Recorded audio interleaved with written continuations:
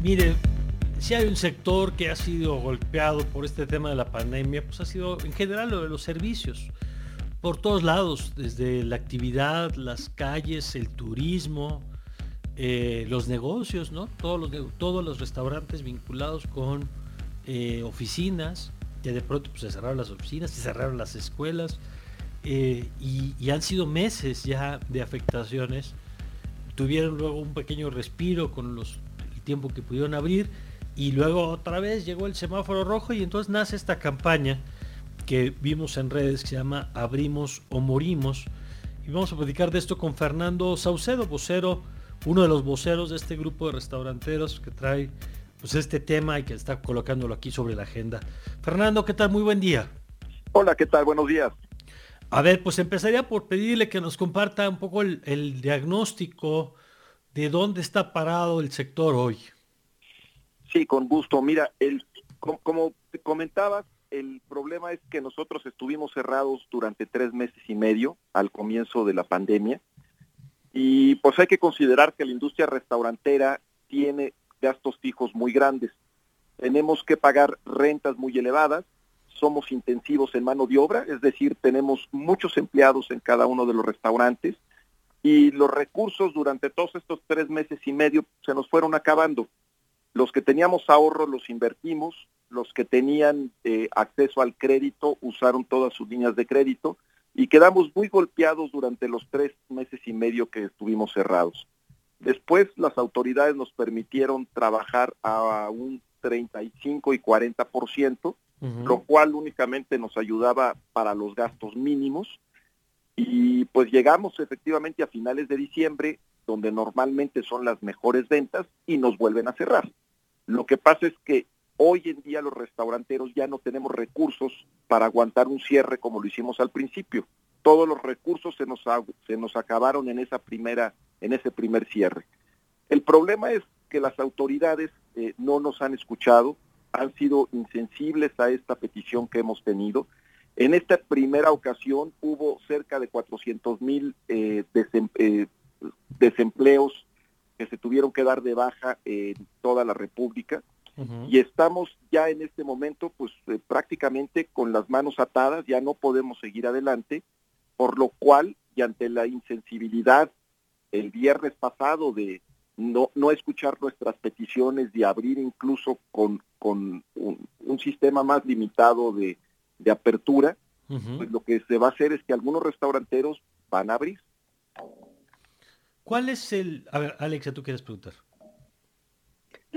Si quieres. A ver, nada más quería preguntarle, ¿cuál es ahorita volvemos al tema social, digamos, pero legalmente, ¿cuáles serían las consecuencias de abrir, Fernando?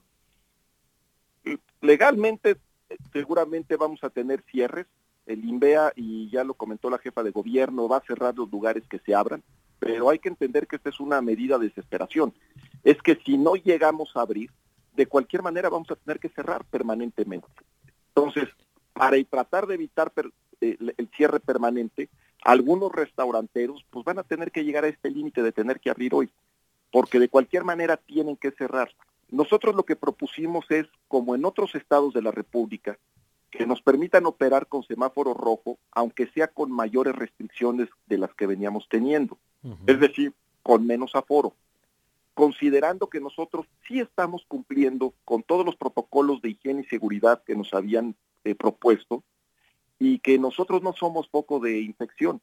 El foco de infección son todos estos ambulantes, comercio ambulante de alimentos que ustedes pueden ver en las calles, en donde no tienen absolutamente ninguna higiene, en donde existen ahí sí aglomeraciones y donde la ley no los está regulando. Ahí es donde existen los contagios. Tenemos nosotros, restauranteros, y esto lo sabe la autoridad, estudios internacionales incluso, que han demostrado que el restaurante, cuando se cumplen todos estos protocolos de distanciamiento y protocolos también de mesa segura, es decir, protocolos de seguridad, de desinfección, no somos foco de infección. Entonces, ese es el problema, que se le permite a los que no tienen cuidado de abrir, y a los que sí estamos siguiendo protocolos nos están castigando. ¿Qué pasó con los programas de apoyo que anunció, por ejemplo, en el caso de la Ciudad de México, la jefa de gobierno Claudia Sheinbaum? Hubo un primer apoyo que eran 2.200 pesos para unas cuantas personas. Ahí se dieron solamente 100,000 apoyos, cuando nosotros tenemos 400,000 en el área metropolitana. Pero no solo eso, no solamente son insuficientes, sino que esos 100,000 se iban a repartir también con los informales. Ahí también tenían acceso tanto formales como informales. O sea, qué paradoja, ¿cómo es posible que los informales que no pagan impuestos, que no tienen medidas de seguridad, también pudieran tener este apoyo? Por un lado son pocas las gentes que lo van a recibir y por otro lado 2.200 pesos pues tampoco ayuda, porque la mayoría de las gentes en nuestros restaurantes viven de propinas. Entonces el apoyo es muy poco. Anunció también la jefa de gobierno una ayuda del impuesto sobre la nómina en enero. Realmente con esto no salimos. Son paliativos que no nos ayudan. Lo que estamos pidiendo es permítanos por favor trabajar. Otros estados de la República sí han tenido la sensibilidad de poder entender a la industria y nos han permitido trabajar con aforo más limitado, con mayores restricciones, pero nos permiten abrir. Fernando, buenos días. Lo saluda Alexia Guindy. Buenos días. ¿Qué respuesta reciben del gobierno cuando le comentan que los informales sí abren? Porque yo sí veo un puesto en la calle donde hay aglomeradas 30 personas en un espacio verdaderamente chiquito. ¿Qué les contestan las autoridades cuando les dicen ustedes no pueden abrir y los voy a multar y los voy a sancionar, pero con los informales no me meto? Bueno, al principio no decía nada y llegamos a tener incluso una respuesta de decir, bueno, es que ellos son pobres. Bueno, ¿cómo que ellos son pobres? Y la gente que vive, que también los meseros y los que limpian los restaurantes, ¿y ellos qué, son ricos? Exactamente, eso es lo que nosotros no entendemos. ¿Por qué ellos sí pueden operar y nosotros no lo podemos hacer? Y como les comentaba, es con la gran diferencia que nosotros no somos riesgo de contagios y ellos sí lo son. Está demostradísimo que ellos sí son riesgos de contagio. Dicen, es que ellos son pobres y están al aire libre. Bueno, nosotros también estamos al aire libre, nosotros también muchos restaurantes tienen terraza y las pocas mesas que nos permiten tener en el interior han seguido protocolos para que con ventanas abiertas, puertas abiertas, se han clausurado lo que son aires acondicionados. Realmente no tenemos ni somos ningún foco de infección, entonces no hay piso parejo.